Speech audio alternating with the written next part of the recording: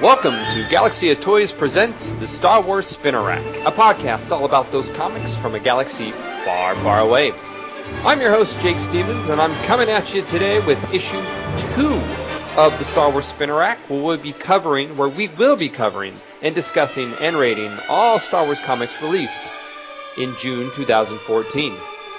Now, of course, before we start the show, we want to make it very clear that since we'll be discussing and thus spoiling many of the plot points and reveals of the recent releases, if you've yet to read those books and you desire to stay spoiler-free, well, then now is a good time to hit pause, go ahead, log on to the HoloNet, download your digital copy, or head into hyperspace for your local comic book shop before joining us for the rest of this show. Now, speaking of this show, joining me once again tonight, and hopefully always, is the MC of GOT, Galaxy of Toys. That would be Jason. Hi, Jason. Hey, Jake. You recently celebrated a birthday. How'd that go? Did you get any Star Wars toys? Oddly enough, I did not. Not a single one. What? Well, I guess because you buy them all yourself, right? That, and there's just absolute... Hey, you know what, though? I did buy those 2 Stormtroopers for myself the night before. Yes, you did. Those 2 Saga Legend 5 POA Stormtroopers. Absolutely. Jason. And I was tempted by those Tech Deck skateboards. I almost bought a couple of those. Well, I was going to tell you, Jason and I, for those listening at home, went on a quick toy run, real quick, up to Fred Meyer's real quick, which is our local Kroger's affiliate, I guess, if you will. And Jason's been collecting, how many Stormtroopers are you up to now, the Saga Legends line? I now have 8. That was my goal, to get 8 of them. I have them all now. So now 8 and done. We came across the almost the whole line of the Tech Deck series. That was tempting. I almost bought those too, but I'm kind of glad I didn't. Four purchases at Fred Meyer's the other night could have got you all but one of the skateboards. Yeah. I resisted as well, but I will have you know, Jason, as we talked about the other day, you share a birthday with my now 4-year-old. And for his birthday, which we celebrated yesterday, he got the Chewbacca Tech Deck. Oh. So now I'm like, I could probably go snatch those back. Did he like it? Did he play with it? It was a Teenage Mutant Ninja Turtle themed birthday party, so his priorities were at all the new turtle gear he got. All right, also joining us is our very good friend. He collects them all, Ryan Bendums Bizey, who now also has his spin-off podcast. Ryan, tell us a little bit about that. Yes, we started a new podcast called Collectibles Cosmos. I host that along with Marjorie from Star Wars Action News and Amy from Nerdventions. And we talk about those things that aren't going to probably be covered on Galaxy of Toys. Those things that are a little different, a little out there, overlooked, and not always as appreciated by the collectors out there. And so we kind of have fun with that.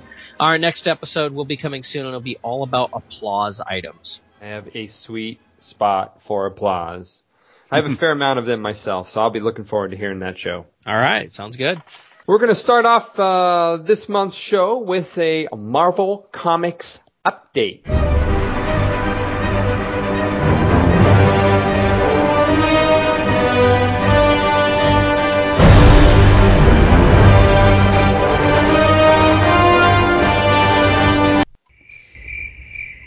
Dun, dun, dun, dun. And that was your Marvel Comics update. Yes, ladies and gentlemen, I kid, but really, there was no news this month.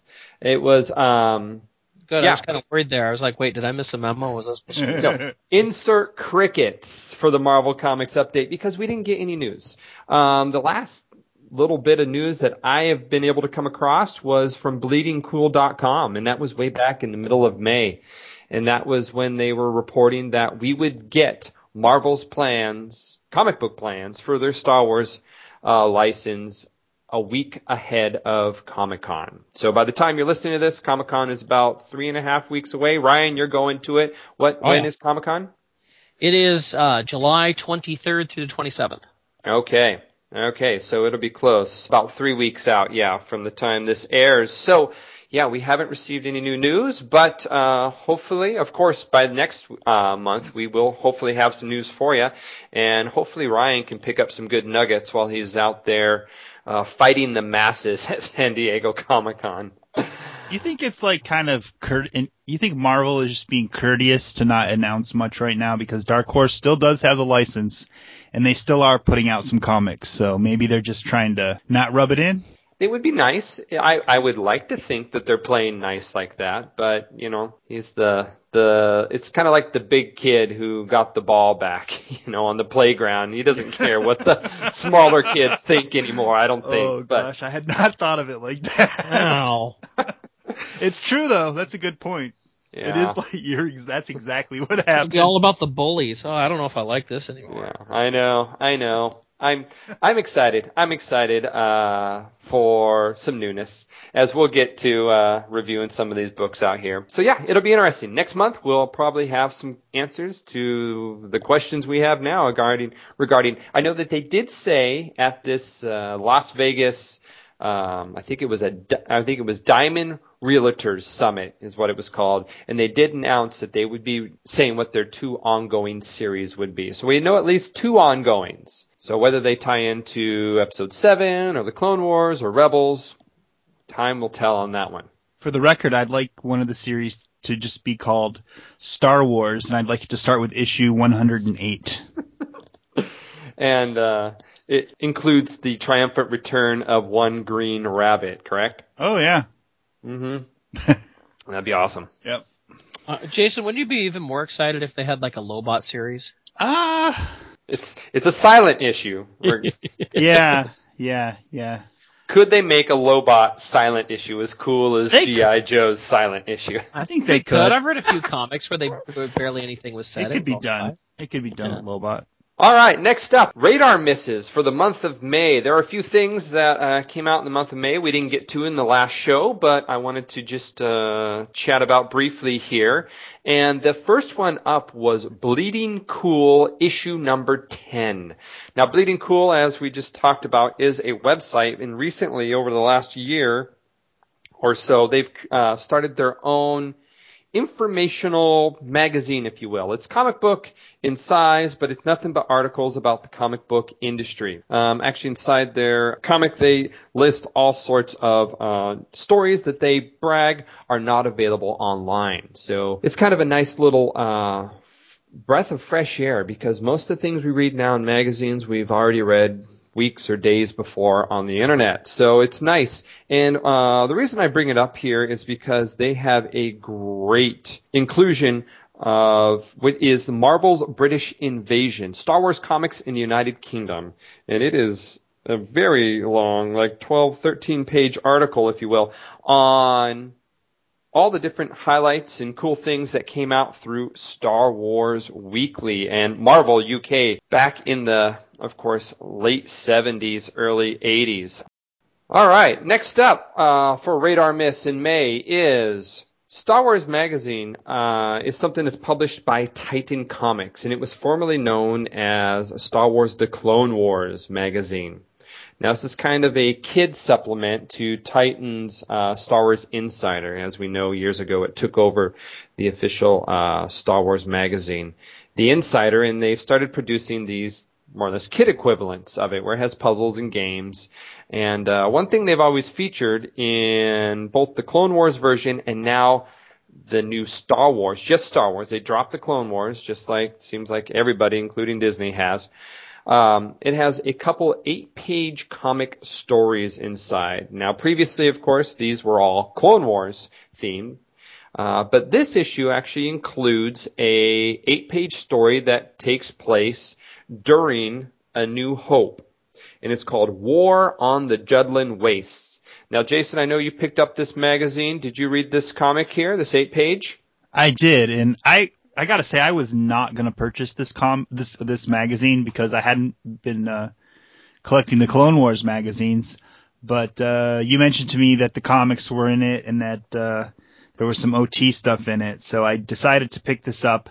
And I really enjoyed the magazine itself. It just I think for $5, it's a pretty good deal. The first comic, the War on the Judlin Waste, I read it and enjoyed it. I thought the art was pretty fun. I liked the kind of the blocky, simplistic look of it. The story, I'm not sure if this is Legends or canon or just something on its own, The story seems unlikely because it takes place kind of between when Ben and Luke are headed to Mos Eisley. Mos Eisley. It seems unlikely that all this would have taken place during then, but you never know, I suppose. Yeah, it was a story I wasn't expecting. I saw that it was in here, obviously, but I wasn't expecting when I started reading it that it would be taking place during the film in such a narrow time. Star Wars Magazine #1 also features a second story. It's called Labyrinth, and this one stars Yoda. And the premise of this mini comic is Yoda saving a few moon colony survivors from their separatist overran home. What'd you think of this one? It seemed, very, very much for the kids more than anything. I mean, it's basically Yoda sticking behind to stick it out for these extra refugees to get them out off the planet and everything. And he doesn't give up on them, even when everybody else says, hey, it's probably not worth it. You should get out of here. Very over-the-top morals like that. Not that it was a bad story. It was just like, it seemed like it was definitely for the kids. I still enjoyed it. I still enjoyed the Yoda stuff in it, but it was pretty decent. Okay. Jason? I think I'm suffering a bit of Yoda fatigue. I think I like Yoda, and I think he's a great character. But I don't know if it was because I had watched the last few episodes of the Clone Wars Lost Missions or what, but I'm kind of tired of Yoda. So I didn't quite enjoy this story as much as the first one.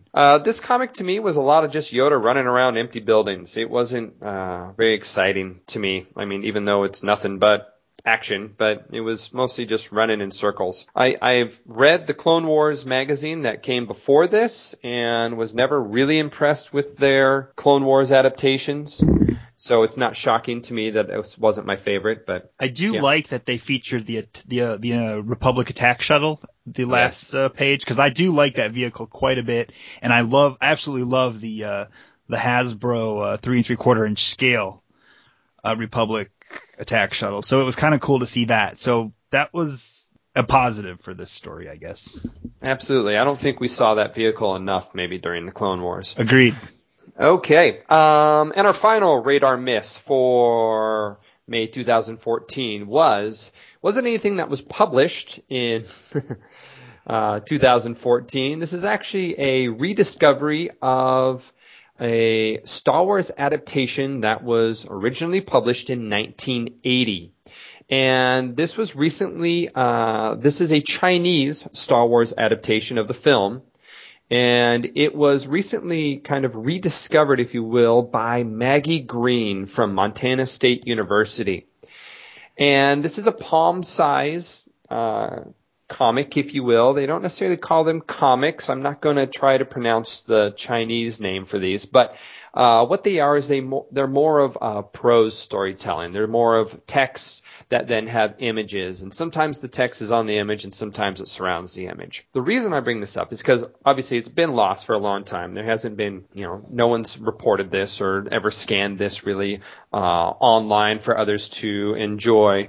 But what has happened since this discovery is it's been translated, so you can, of course, read it if you're not fluent in Chinese. But the other cool thing is it is insane by the art and depictions, and not insane in a bad way.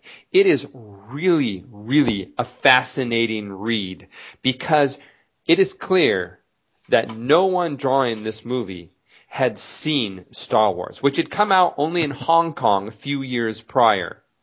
And it looks like mostly what they had seen is either reference material or actually Empire Strikes Back, because a lot of Empire characters show up in a Star Wars, in the Star Wars adaptation. So, Jason, did you get a chance to thumb through this recent rediscovery? I did, and it is very insane. It's hard to keep track of what's going on. I think at some point, the Man with No Name character, portrayed by Clint Eastwood, shows up. I don't know. This would be, if someone were to try to publish this, it would be a copyright disaster. Since there's so many different things thrown in there to get the licensing for all of the different characters portrayed would be a nightmare. Oh, absolutely. You have the spaghetti westerns. You have real life spaceships and spacecraft, and you have Flash Gordon all over the place. You have a mix up of Star Wars and Empire. It was sometimes Chewbacca looks like Chewbacca, and sometimes he looks like a gorilla. It's just really, really interesting. It was so fascinating. I couldn't stop going through it. I think there's like 150 or so pages, and I went through every one of them. Yeah. I think one of my favorites was 21B being so featured everywhere in Star Wars A New Hope. Ryan, what's your thoughts on this? Well, I didn't read any of the translation. I just looked at the pretty pictures. Mm-hmm. And again, just like you guys are talking about some of the weird mix-ups and crazy things that are in this, I'm looking at a frame that's basically the Argo from Star Blazers showing up in this. Oh, yes. I'm looking at Darth Vader on top of a Triceratops, but it's more of Darth Vader's mask and his cape. The rest of him looks more like He-Man, quite literally down to He-Man's basic clothing, and it's kind of crazy that way. Just strange mix-ups, the whole bounty hunter stuff that shows up. It's really, really weird. I don't understand what was going on here, but like you said, it seems like whoever wrote this out actually didn't watch the movie. They grabbed some images and put it together. It's kind of like some of those Polish or Russian movie posters where they just throw some things in there that have nothing to do really with the movie, but it seemed like it worked. Yes, I highly, highly, highly encourage anyone who thinks this sounds interesting or too unbelievable to check it out. And I'll throw a link up there in a few days when this comes out, so people know where to go. Not that it's the same thing, but it kind of brought up memories of watching Turkish Star Wars for me. Just. Yeah, Turkish Star Wars makes the holiday special look like Oscar award winning. Yeah, I think material. Turkish Star Wars is on YouTube now, and if you've never seen Turkish Star Wars, I highly suggest checking it out. Just because you should. Yeah. Yeah, I would suggest if you're going to see Turkish Star Wars, see it with a group of people. If you watch it by yourself, you're probably going to be bored and hate everything and want to kill yourself afterward. All right, now on to what's on the spinner racks for June 2014. Now here, what we're going to do is we're going to take a look at all the Dark Horse comics that were released during this month, and we'll be having our esteemed staff of comic readers here give it a Death Star rating system. And how it works is 1 Death Star represents the Death Star plans, as in this book needs to go back and be replanned. 2 Death Stars means, the unfinished, yet protected by a Forest Moon energy shield type Death Star. So it's not good, but it's not great. And then 3 Death Stars means we have a complete and fully functional Star Wars story here. So 1, 2, or 3 Death Stars. I think we threw in some halves, so we can do that again if we want.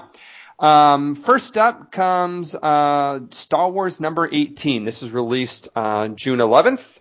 And the solicitation for this month's Star Wars book was Princess Leia's wedding day has arrived, and so has the Empire. As Darth Vader's fleet bears down on the planet, the rebels scramble to defend themselves.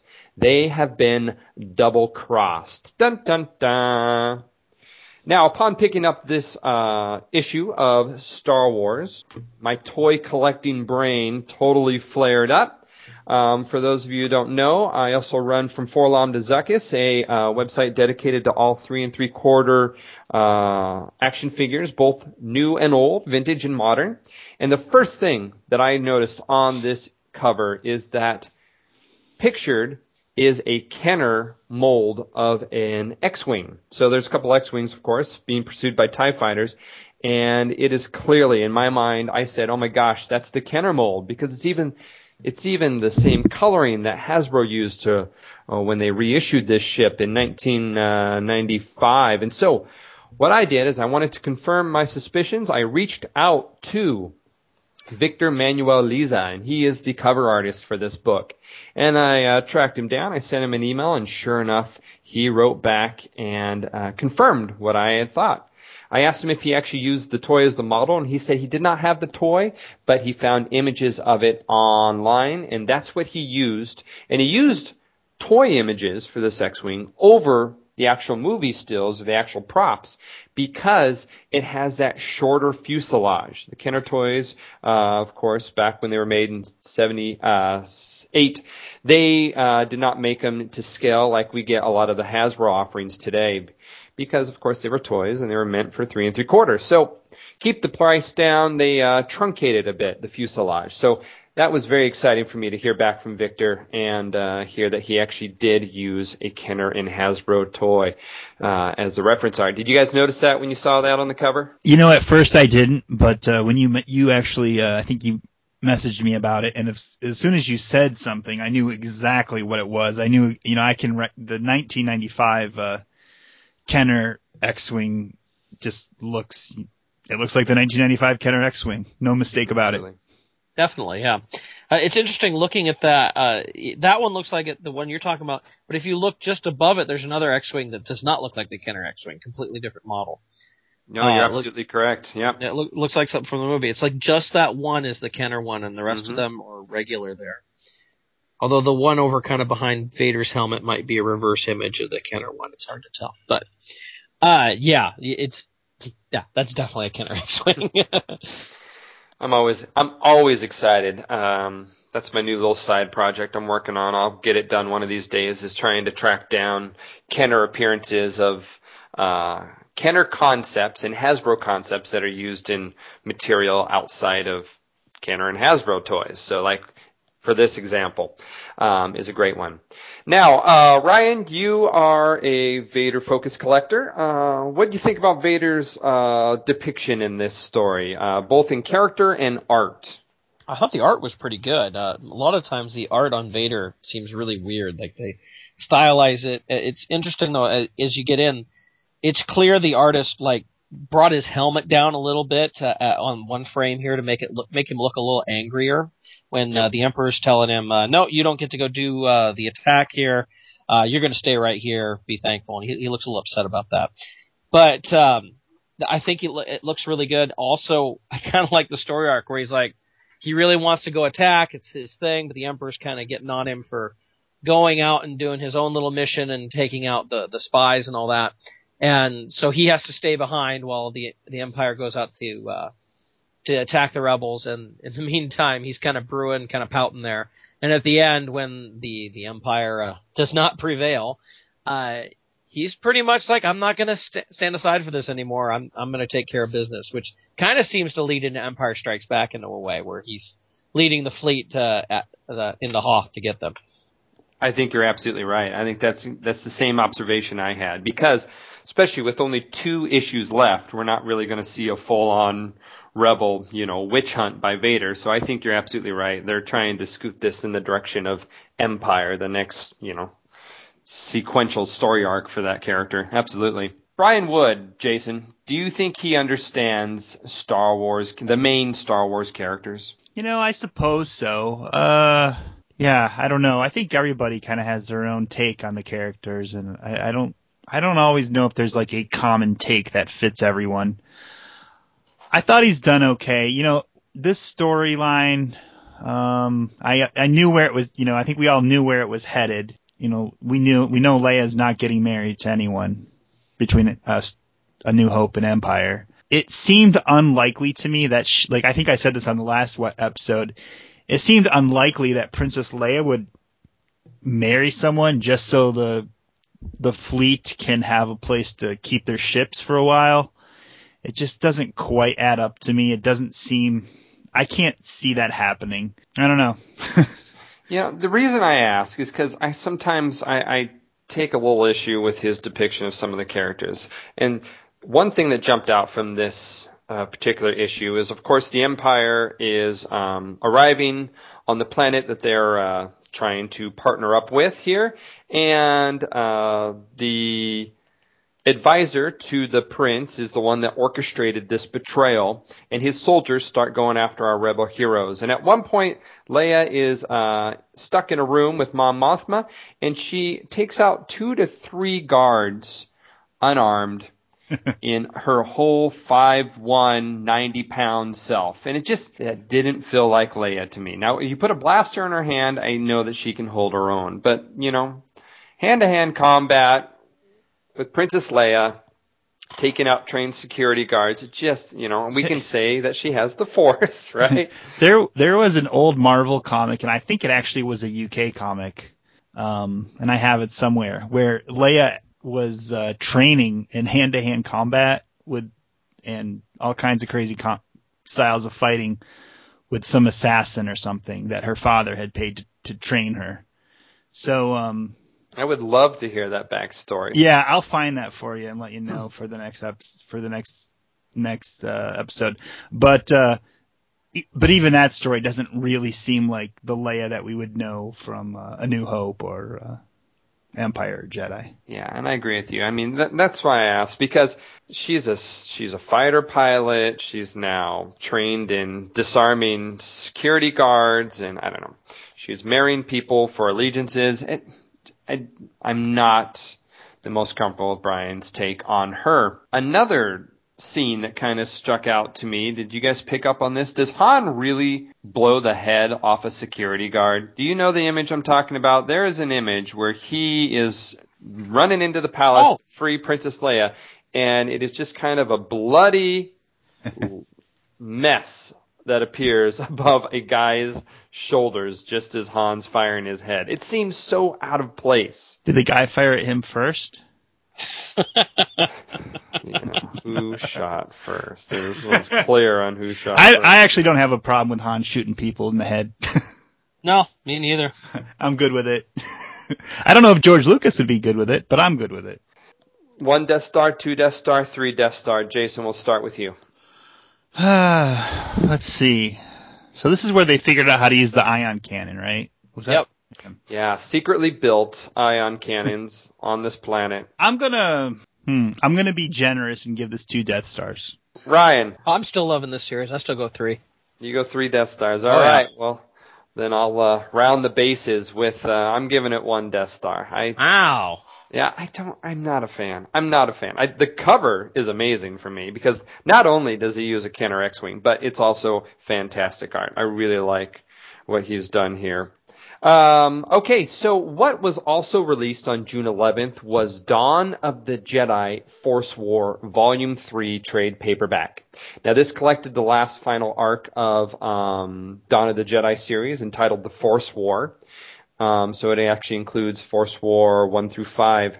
Now, what we're going to do is we're going to save this discussion for a future show because I fear that we will have some downtime between new Dark Horse and Marvel content. So we'll come back to that in a future time. So next we want to skip to June 18th's release of Darth Maul, the Son of Dathomir, issue 2. Now, solicitation for this book reads, with his Shadow Collective army stalled, Darth Maul calls on Mother Talzin for help and is sent reinforcements, the deadly Night Brothers. Maul is ready again to take on the Separatist droid army, Count Dooku, and General Grievous in a trio of simultaneous battles. And of course, this series is adapted from unaired episodes of the Clone Wars TV show. Jason, we'll start with you. Mother Talzin has the ability to emerge from within Darth Maul. Does this, now knowing that this is a canonized story, does this fit in your Star Wars world that you're comfortable with? This fits in my Clone Wars animated series world that I'm comfortable with, but as far as the greater film series, probably not. It made me feel like when Luke was maybe talking to Darth Vader, like a father-son type thing. But this is more of a mother-son type thing. I felt like something. I kind of got that vibe from it. I like that parallel. Mm-hmm. Ryan, does this belong in your canonized world of Star Wars? It works all right. It fits right into me with the Clone Wars. It seems to go right on along with what happened in there, and it works quite well. I'll still say again, I'll say again here that Grievous he seems a lot better portrayed than he was in the cartoon, though. He actually seems halfway competent in the comic, whereas in the cartoon he was like the Scooby-Doo villain, where he was always kind of running away, getting defeated. Well, we have Dooku here. Real quick, is this Grievous and Dooku? Is this the first time we ever see them in the same room? Thought we did. don't we normally see them talking to each other through holograms? And that stuck out to me. I couldn't quite place another time where I saw Grievous and Dooku outside of Genndy Tartakovsky when he's training him. Those little mini episodes from 2000 and when was that? 2004? 2002, 2003, wasn't it? Or was it 03, 04? Was it 4 or 5? Because it led into Revenge of the Sith. It did lead into Revenge of the Sith, yeah. Yeah. Gosh, I don't remember exact days, but... I'm getting too old for this. I know. So Grievous and Dooku, you agree that Grievous was back to being serious stuff, whereas in the past he's been kind of a pushover in the show. Yeah, much better portrayal, it seems. Much closer. When we first saw that Tartakovsky stuff, we all thought, Grievous, this guy's awesome. He's a badass. He's taking out all these Jedi. It's just going to be great. And, he really didn't live up to that in the movie very much, and then the Clone Wars especially did not. Like I said, the Scooby-Doo villain of the week type of thing. He's always being defeated. He doesn't seem that impressive or scary, or you never feel at all like he's going to defeat the heroes at all. You'd be surprised if he even killed anybody, in the cartoon. And here he seems much more to where he should be. It's still interesting that the battle droids still have all the design on them. I think you guys described it as kind of a Darth Maulish design. I thought it would look a little more like circuitry or something that's on them. Yeah, they're definitely commanding a new unit we haven't really seen before. It's interesting because it's the same style of droids that we had on the prison planet that he was on, that Darth Maul was on last time. So It's not like it's necessarily exact. I don't know if that's just an art choice or what on that. It's just kind of interesting. I believe so. Yeah, I'd say the story goes right along. Just to get back to the original question, the story goes right along with the cartoon fairly well. So if I enjoyed the cartoon. Does it fit in the Star Wars universe? Kind of. You have to kind of squint a little bit sometimes, but yeah, it kind of works. Okay. I like Jason's comparison of Grievous to Cobra Commander. Yeah. Should be scary, but always gets his butt handed to him in the end. Or Skeletor from He-Man in the Magic universe. Yeah. Very true. Darth Maul Strikes Back. Was capturing 2 separatist leaders too easy for Maul in this? Because that was my big question when I finished the issue. I'm like, we just went through 6 seasons of the Clone Wars, and their main goal was to get either Grievous or Dooku, and they had a heck of a time getting a hold of them, but Maul can pull it off in one issue. But it just seemed pretty impressive for me for Maul to get it all done in one shot. He got his Shadow Collective on it, and what a threat. I feel like the war could have gone a very different angle if they would have actually done something with these 2 captives. So it's going to be really interesting to see where they go next issue on how Dooku and Grievous managed to escape. I think, this comic book series, we know that Dooku's around after this. We know that Grievous is around after this because of Revenge of the Sith. We know that. What I think is the most interesting aspect of this comic series is that we really don't know what happens to Darth Maul. Now, will this comic series be bold and show something like, maybe he's going to be killed or something, or is he just going to run away at the end and have a vague ending? Like I just want to know what happens to Darth Maul. Like all of this, all of these battles in between and fighting, it doesn't mean much to me. I just want to get to the end of the story. What happens? Will they show what happens? I don't know. I guess we'll find out in 2 more issues? 2 more issues. If they're going to kill Darth Maul, he better be killed by Obi-Wan again. I'd be much more satisfied with that. Will we even see a Jedi in this series? That's going to be a good question. Yeah, I don't know. Ryan, you want them to kill Darth Maul at the end of this? Do you want to hear I never liked story? him. Yeah, kill him. Okay. I mean, when they killed him in Phantom Menace, I was like, oh, look at that. Sliced him in half and dropped him down a shaft. There's no way they can bring him back. This isn't a Boba Fett, And what do? They bring him back. So, yeah, I thought he should have stayed dead with Phantom Menace. While I've liked what they've done with him on the Clone Wars arc, I think he needs to die. Jason, you want him dead at the end of this? That's a hard question. I like Darth Maul. I feel like he was terribly underused in the films. So I wouldn't mind seeing him in in one of the spin-offs or something. So I guess I don't want him to die. But if they do kill him, then, I'd be okay with that too. But, yeah, I don't know. I'm curious though. Oh, very curious. If he does not die in this, then then my curiosity will be, is he going to be in one of the new movies? Yeah. Now, if he doesn't die in this, and he is such a one-track, driven Sith apprentice, something major is going to have to happen to him, because why would he stop? Why, I don't know what his story arc could be if he didn't die and he's not involved in anything after it. You know what I'm saying? Yeah. He is so driven at taking down Jedi and getting revenge, and I don't know how you could even write it in. To have him haul off into the Outer Rim doesn't seem like a good choice for that character. He gets married, he settles down, he lives a quiet life. I was going to say he keeps following around Obi-Wan and just keeps missing him, and then follows him to the Death Star and sees Vader kill him, and he feels really bad because he missed out on his chance.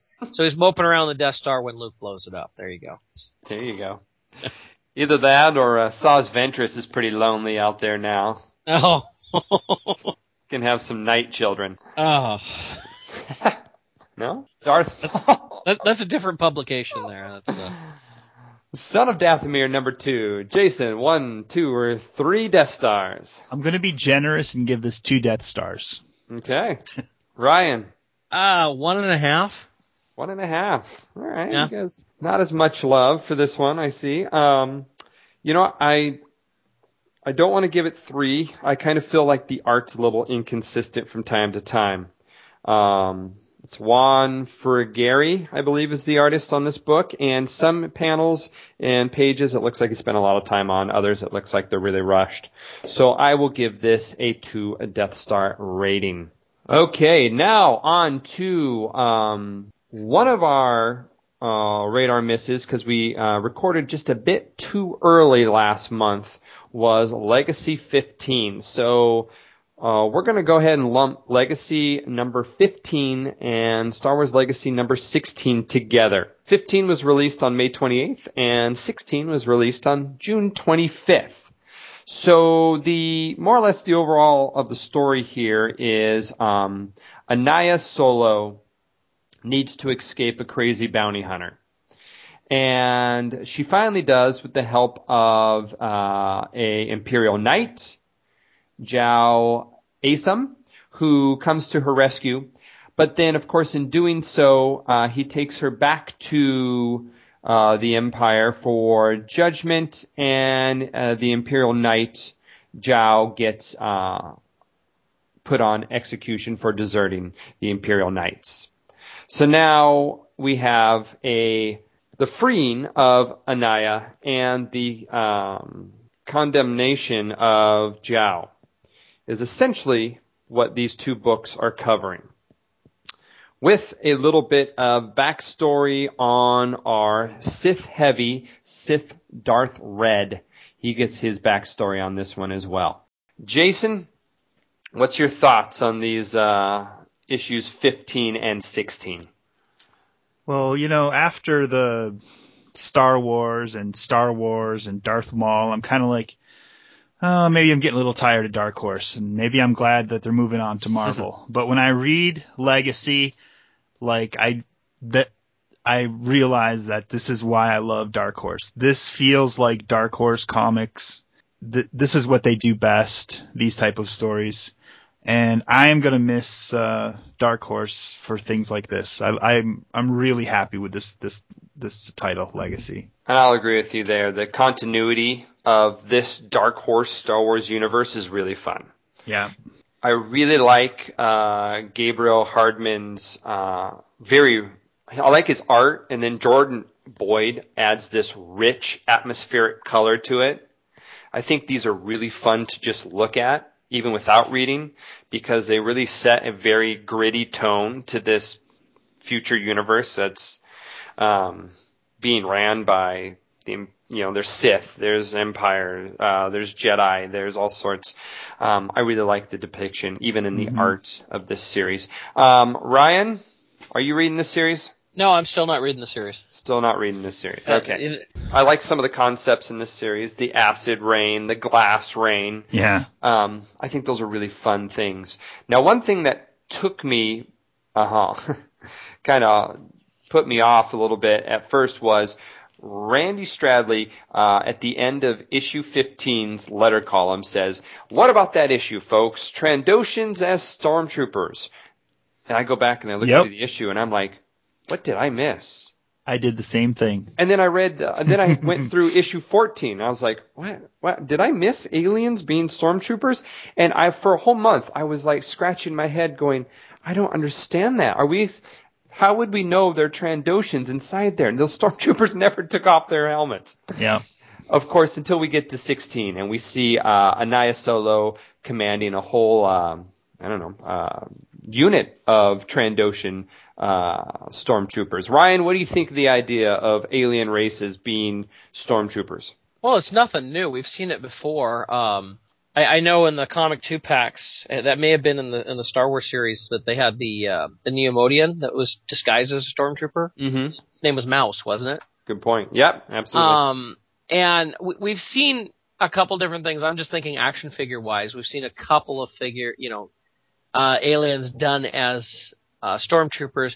It's just, to me, I would think it would stick out more. The different alien species generally have different body types, different things like head tails or, whatever. Like you were talking about Trandoshans, well, you're going to have, there's no way you could fit I would think, a Trandoshan head inside of a stormtrooper helmet without some sort of modification. Not to mention, things like the forearms and everything like that. So I could see it possibly being done. It would go along with the Empire subjugating everybody to their will and the whole non-human thing, and just taking them and making them their troops, their fodder for the front line would kind of fit with that. However, I would think there'd have to be modified stormtrooper armor for such a thing. Yeah, they didn't appear to be too modified, actually. For the art that we saw in this issue number 16, they appeared to be pretty classic stormtroopers.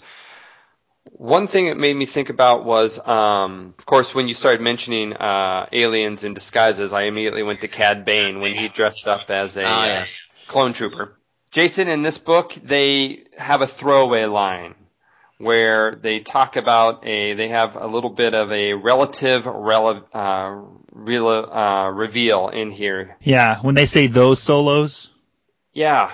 Yeah, I think that was them letting us know that she truly is a descendant of Han and Leia Solo. They have that, and then did they not talk about how Anaya is cousins at some point with the Empress Fel? Did you catch that one? Yes, I did catch that as well. Yeah, I didn't think so much about that one, but yeah. I really don't know how they're going to wrap this all up in 2 more issues. I have no idea. Maybe they won't. Maybe they won't. Don't say that. Please. Maybe somebody will destroy the whole universe and everybody dies. All right. Star Wars Legacy 1516. 15, I definitely give it 3 Death Stars. Cool. If you're only reading one Dark Horse title, read this one. Number 16, it's a trap. Right? What is the Mon Cala? The sock says that. Yeah. And I'm tired of hearing it's a trap. Yeah. I'm tired of it. I don't want to hear it anymore. But something about it, when he says, I hate to say this, but it's a trap. Mm-hmm. It worked for me. So I got to give this one, I got to give it 3 Death Stars as well. Both issues. I mean, this Legacy has so much going for it. Bounty hunters piloting TIE bombers. You can't go wrong. No, I agree. I agree. It's got some really fun concepts. Like I said, the acid rain, the glass rain. Whoever thought of glass rain is genius. Mm-hmm. They bring out the light whips. We have, I really like, I don't mind stormtroopers being aliens, so I think it's great. I'm going to go with issue 15. I, too, am going to give it a 3 Death Star, but I did not love Darth Red's backstory, which takes up a large section of issue 15, or 16, sorry. So I'm going to give that one 2 stars. Not too much happened that I was interested in outside of the backstory. So we have Star Wars Legacy wrapping up 2 more issues to go. And we will have that series forever in our hearts, but no longer on the spinner racks. All right, that leads us to the final issue that came out for June, and that would be Rebel Heist number 3. But we're also, though, going to talk about Rebel Heist number 2, since that, too, also came out after we recorded last. So, the solicitation for Rebel Heist number 2, which came out May 28th, says, on a planet outside the Empire's jurisdiction, Princess Leia goes undercover to obtain a vital code from an Imperial source. She'll have to use disguises, gadgets, and her feminine wiles to succeed. And her only ally is another spy who is convinced the princess is a liability in the field. So we have Princess Leia becoming James Bond for Rebel Heist number 2. Ryan, you're reading this series? Yes, I am. Yeah, I remember you had difficulty finding this last month, but you found it now? Yeah, I've read through it, yes. Perfect. What did you think of Princess Leia's take as an undercover agent? It was really odd. It was so very odd, but you described it exactly, like the James Bond type of thing. You know, constantly like going through the mission and constantly changing things because things have happened or whatever, and she needs to change up the whole plan. The other thing is she's running around most of this with the A New Hope hairstyle here. I don't know if that's supposed to be a popular hairstyle at the time or something, but it seemed odd that she was still wearing the cinnamon buns on the side of her head. It's kind of weird. Her look was kind of borrowed from both, yeah, you're right, her A New Hope cinnamon buns. I think they're called Star Puffs, according to old school Kenner. The old 12-inch dolls, yeah. Yep, with mixed up with a little snow bunny Padme, I think, if you will. Well, she had some slinky outfits in it, that's for sure. Very skin-tight stuff, and which seemed very odd, too, for her. But, yeah, I don't know, it was really strange. Matt Kint, on it. Yeah, Matt Kint is the author on this book. He writes the scripts, and I feel like he likes to dip into the sexier side of the Star Wars universe because this issue, for a second issue in a row, features pole dancing. You know, that's funny because on our last show, I mentioned that there was pole dancing and it was like by a centipede or something. Yes, right. And I thought, well, that's strange, but at least they didn't go with the typical Twi'lek, which would have been typical. And what do they do here? Boom, pole dancing Twi'lek. Yep, they couldn't help it. They just couldn't help it. Yeah, it's pole dancing, slinky outfits. There's even a couple ass shots in this. I mean, yeah, states of undress. So I mean, that's we're working in tandem with Marco Castanello is the on pencils here. So yeah, those two definitely want to bring out a different side that we normally don't see in Star Wars. Yeah. Jason, you buy her as a undercover agent that can rise to all these different challenges of trying to. No. Now here's the thing. I would believe it from Padme.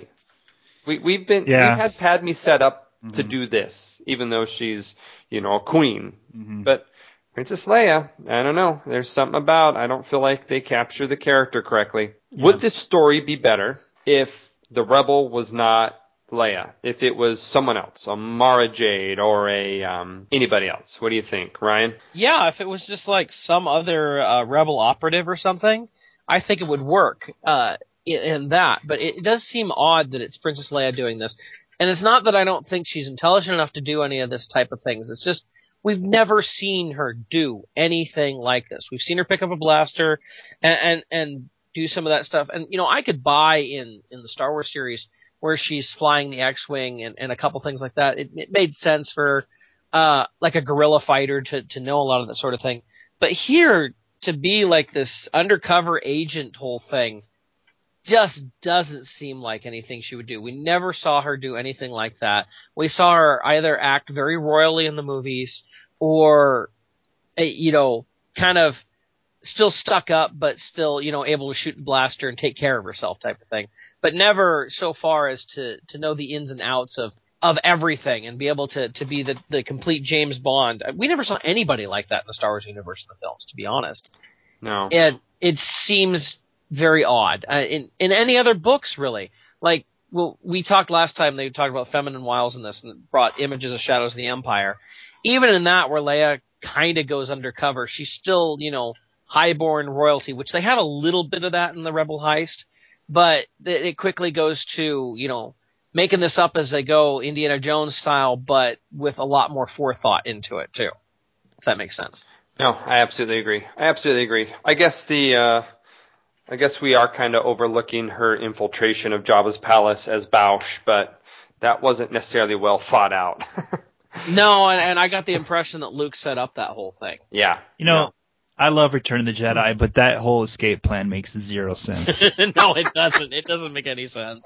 So I just we're want gonna get you to everybody walk in captured, and then we're gonna kill the Rancor, and we'll all get together on the sail barge, and we'll kill Jabba there.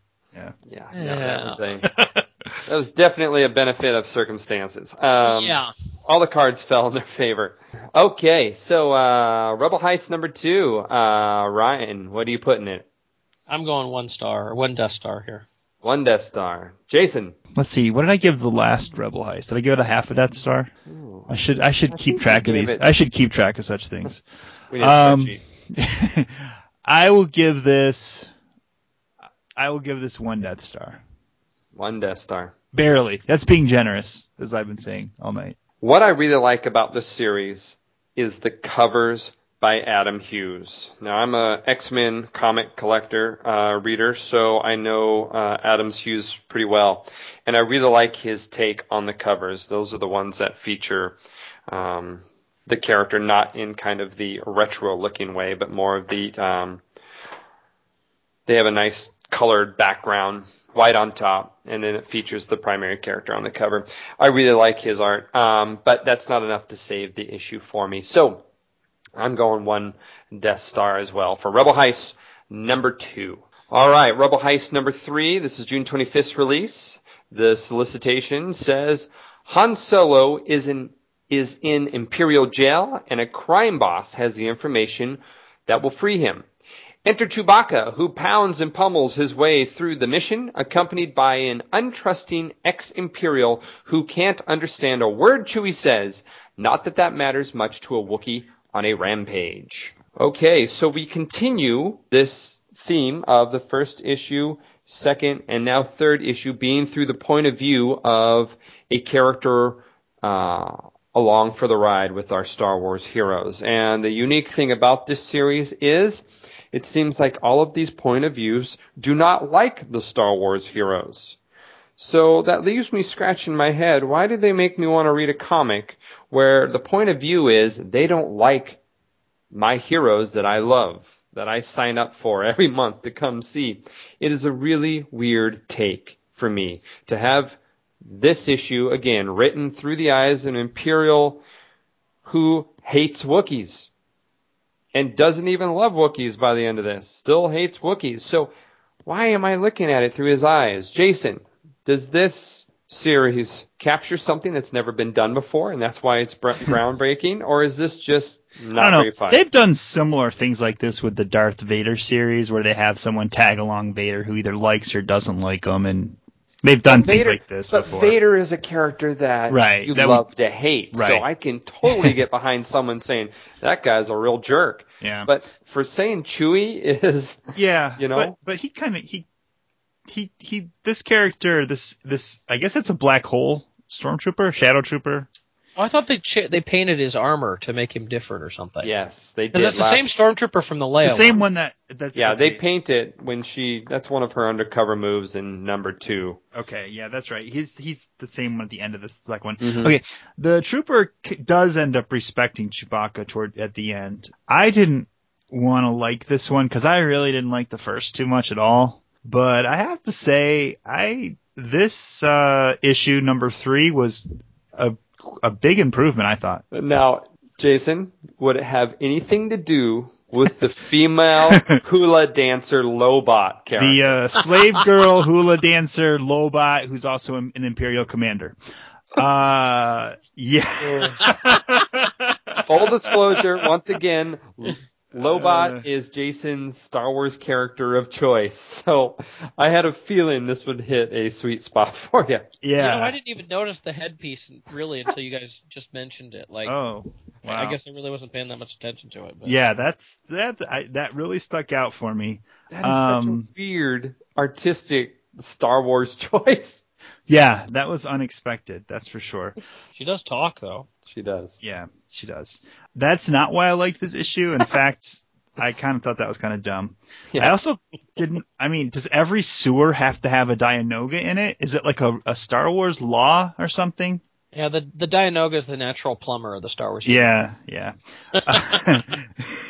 Okay, do we say that Chewie learned his lesson from the Death Star? Because I believe when he was on the Death Star, he was scared out of his mind. He was banging on the door trying to get out of there. Yeah. Now you have him ripping its limbs off underwater.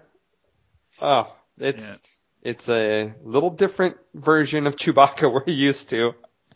Something, though, about this issue just works for me. I don't know. I can't quite explain it, but I like it. I like the Gamorrean crime boss, and I do like how the trooper does kind of end up liking, or respecting Chewbacca. Maybe not liking him, but at least respecting him. Until they go into the Indiana Jones trap at the end. Ryan, you caught that, of course, right?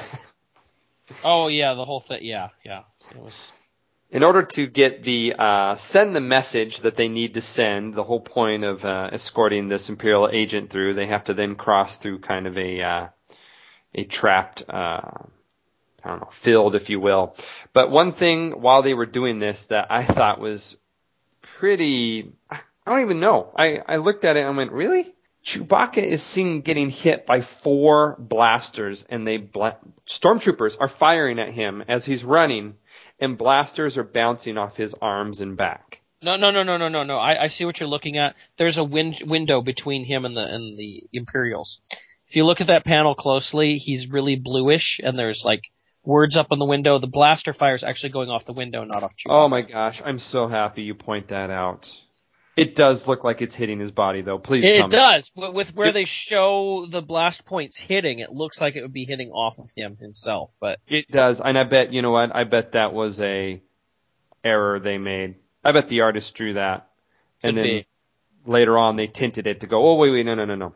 Yes, no, I'm so glad you say that. So Chewbacca is not invulnerable, and he cannot deflect lasers. Oh, I'm so glad. You've seen him hit with a blaster fire in Return of the Jedi, so. Yeah. I like how they drew the stormtroopers in this issue, too. I think the stormtroopers look really nice, especially the 3 that are next to the hula girl Lobot character. She looks really out of place in this, though. Wow, I'm looking at it again, I'm like, wow, what the heck? Like these stormtroopers and this half-naked woman. Like, what? Well, and you know what? If you go back to issue number 2, you see like Daisy Duke is serving, or even better yet, oh my gosh, I lost it. Think of Gilligan's Isle. Gilligan's Isle. Marianne, thank you. She's got the half shirt that's tied up. Mm-hmm. There's a lot of, and then like the spy that was supposed to be following Leia in the bar just has like a suit jacket on. There's not a lot of Star Wars-esque fashion in this outside of maybe the Gamorreans. The Gamorreans are wearing exactly what they wear in Jabba's palace, but everyone else kind of has a different take on Star Wars fashion. It's more terrestrial. It's more Earth-like than we're used to, I think. So the next issue is going to be the last issue. It's only a 4-issue series, is that right? Correct. Oh, okay. Woohoo! So Luke is going to save everybody. Oh, okay. It's looking that way. All right, Jason, Rebel Heists, number 3, Chewbacca. What do you think? I will give this 1.5 Death Stars. 1.5. Ryan? I'll be a little more generous. I'll say 2 Death Stars.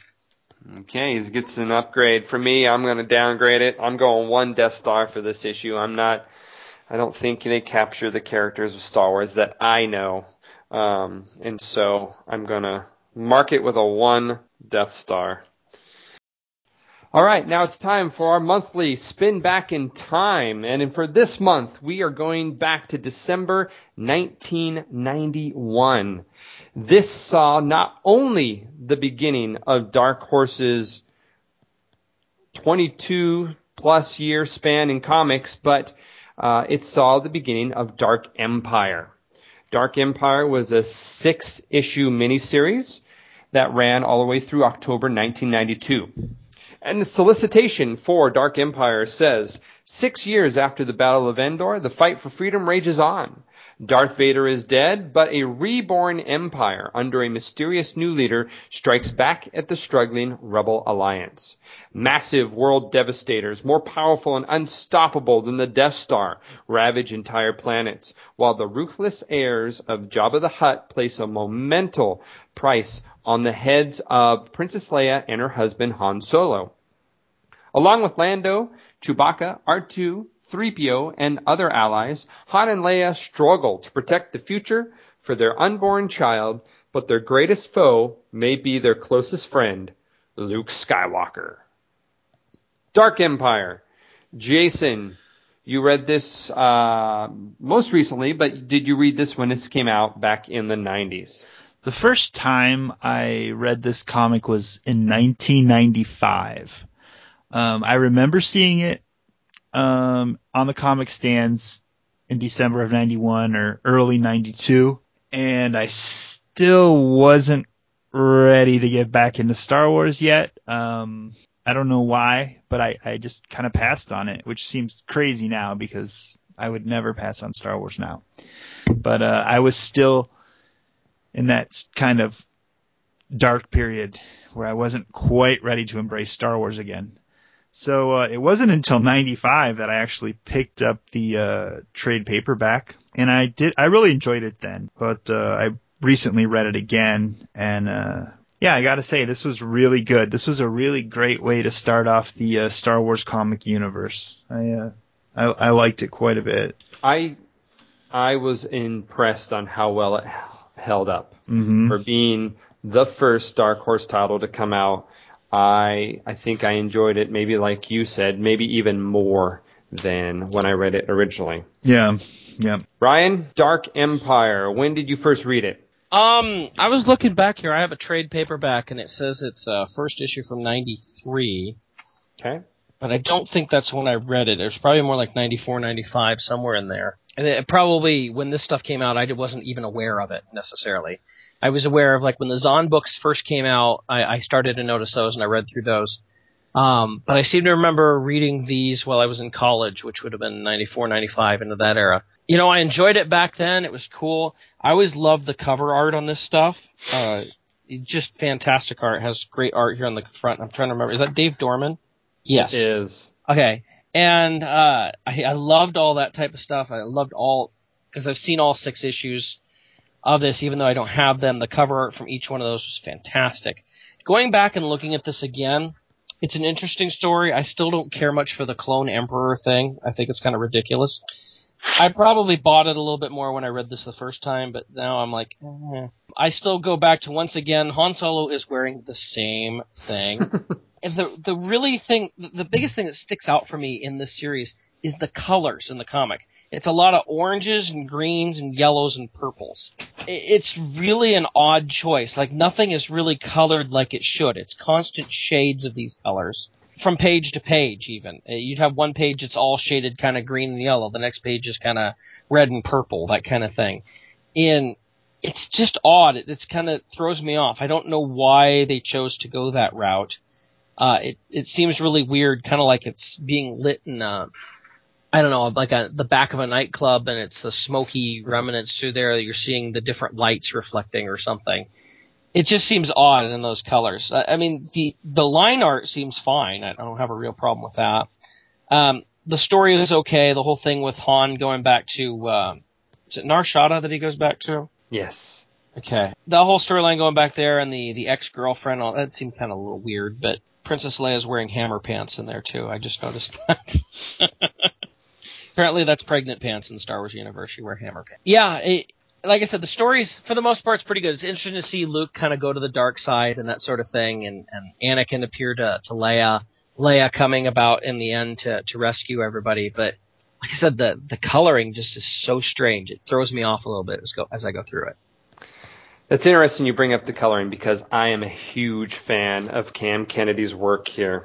The work with the art and the watercolors is something that I don't think we ever saw again in any Dark Horse series. And it feels very ominous to me, yet still Star Wars. So Cam Kennedy does a really good job drawing Star Wars spaceships, which some artists in the last, 20-some years have struggled with to do. I think they capture the style, the gritty, used world of Star Wars very, very well. I read this when it came out. I was super excited. I went to the comic book shop, got issue 1. I missed issue number 2 because they underestimated the popularity of the series and underproduced that second issue. And even today, that second issue goes for more than any other issue of them. I did not have the second issue for years, and it always was drilling me in the back. It wasn't until I think it was reprinted in 90. Dark Horse Classics reprinted it in 97 was the first time I was able to get my hands on the second issue. But I read the rest of them as they came out. They were fantastic.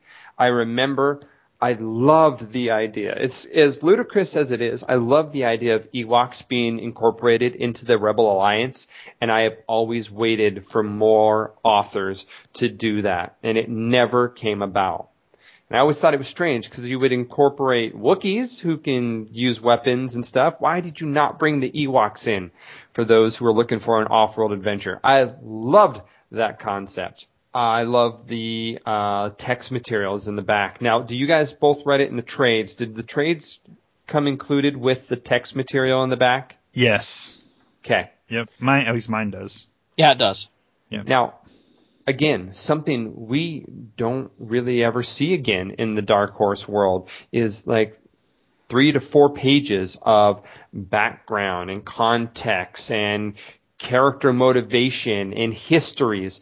This is where Tom, I believe it's pronounced Veitch, is the man. He is just paints a full, well-developed world in a world that we've never been in before, because this is the first Dark Horse entry into comics. So he was able to lay out this huge world that had huge histories. I thought it was fantastic. I love the text material at the end of these. Did you guys read through all that? No. Yeah, I did. And it's quite amazing that they put that much into it. Well, I love that they did, because he would go on to write Tales of the Jedi, which was the next major series that came out for Dark Horse. Mm-hmm. And he would write that, and he would take those ideas in that text material and flesh them out. So I thought it was a great way of establishing a universe right away for Dark Horse. Now, of course, being the toy connoisseurs that we all are on this show, the Sentinels pop up here. And anyone that has their Kenner action figure history knows that the Sentinels have been seen before. Jason, where have we seen the Sentinels? The guards. It like a prototype for, is it Atta Prime or Atha Prime or something? Atha Prime, yeah. Atha Prime, which was going to be the new villain for the vintage Kenner line before it got dumped, right? Absolutely. Yep. It was meant to follow Return of the Jedi, the adventures of the series of the characters in the saga, and it was called The Epic Continues, and that was Kenner's pitch to Lucasfilm that decided, probably due to low sales, that they were going to not continue on with that line in that direction. But man, how cool is it to see the Sentinels, because this is more or less who the villain would be, is now involved in the reemergence of After Return of the Jedi here in Dark Horse. So again, love to see Kenner and Hasbro Concepts show up. While I was reading this, Leia, of course, meets a beggar Jedi who, in her one of her last acts maybe is to pass on her lightsaber, which has been passed down from many generations of Jedi. And Vima passes her lightsaber on to Leia. How cool. Yeah, and What's that? It's pink, isn't it, the lightsaber? I think so. I think it was a red Was it blade. red? Pink or red. The toy's pink, yeah. Yeah. That's the one thing, and I don't know, it could just be a red lightsaber. Of course, this was before they decided that Jedi just have only blue and green lightsabers. True. Oh, yeah. It's funny, reading some of this older stuff that came out before the prequels, there's not like an order. The Sith really isn't the order that we know. And it's more of a dark Jedi than anything else. When a Jedi goes bad, he's a dark Jedi, which there are no dark Jedi once the prequels come out. They're just Sith. It's very exclusive. The Sith are very exclusive in this world here. This was a very pure time of Star Wars fiction. I mean, because literally the Thrawn novels had come out just a few months before this was written, and it even references Grand Admiral Thrawn in the text material. So we even see early stages of that synergy between, the novel side and the comic side starting to tie into each other. Now we know that this would, develop into this huge expanded universe, which was all ground to a halt earlier this year. Some of those, another thing is one of the ground vehicles looks like just a gigantic truck or something. And originally when I read that, looked at that artwork, I thought, well, gosh, they don't have trucks in Star Wars. They don't have giant trucks with tires and wheels. But then, Episode 2 came out and the turbo tank came out, and that definitely had the wheels and the tires. So absolutely, they weren't so far off to what they were. And that turbo tank was based on a prototype of the AT-AT as well. Okay, so my first reading of this, I had it all wrong because I thought, oh, that does not look Star Wars, but it is Star Wars. I had a great time rereading this, and I think it's a story that holds up. It's easier to swallow cloning now for me than maybe when I first read this, just because of our whole, involvement with the clones and the Clone Wars series. So definitely cloning is something that's very easy to accept in the Star Wars universe now, whereas back then it was pretty, we knew of the Clone Wars, but we didn't know what that meant. So this started to give us an idea that would then turn into something slightly different down the line. But I really enjoy this series. I think it holds up. I think it's a highlight. It's interesting that Randy Stradley was there at the very beginning, and he is the one there at the end of getting us through Dark Horse. So he is going to have spanned this entire series. So it's really, really cool to see him. I'm sure it's a very sad day for him that Marvel's taken over, but I appreciate all the hard work he's done throughout the years and all the different Star Wars titles that they've published. And the bully got their ball back. Yes, they did. So if we had to rate the Dark Empire series, I'm going 3 Death Stars plus all the way. Jason? Oh yeah, definitely 3 Death Stars. And Ryan? I guess I'll be controversial and say 2 Death Stars. Dun, dun, dun. How dare you? How dare you? I don't know that. Even back then, the whole Clone Emperor thing just bugged me. I liked that the end of Jedi, the Emperor died. We're done with it. I liked that. And the whole thing that they brought him back in this, I didn't like it at all. It just really bothered me. And like I said, the art, I don't necessarily say that the coloring bothered me so much, but I just found it odd. Like, I didn't notice it to begin with, but after a while, it's like, I start to notice, I'm like, why is nobody in the right colors? Like, wait, what color is that? And then I start to realize, oh, the whole page is colored this. And the thing is when I read through a comic, I generally just read through it. Like, I don't really look at the pictures so much to begin with. And so when I start to look at it and realize it was a little offsetting for me. I'm not saying it was bad necessarily, but it just seemed a little odd to me. All right, 2 Death Stars it is. I think it's a fantastic series.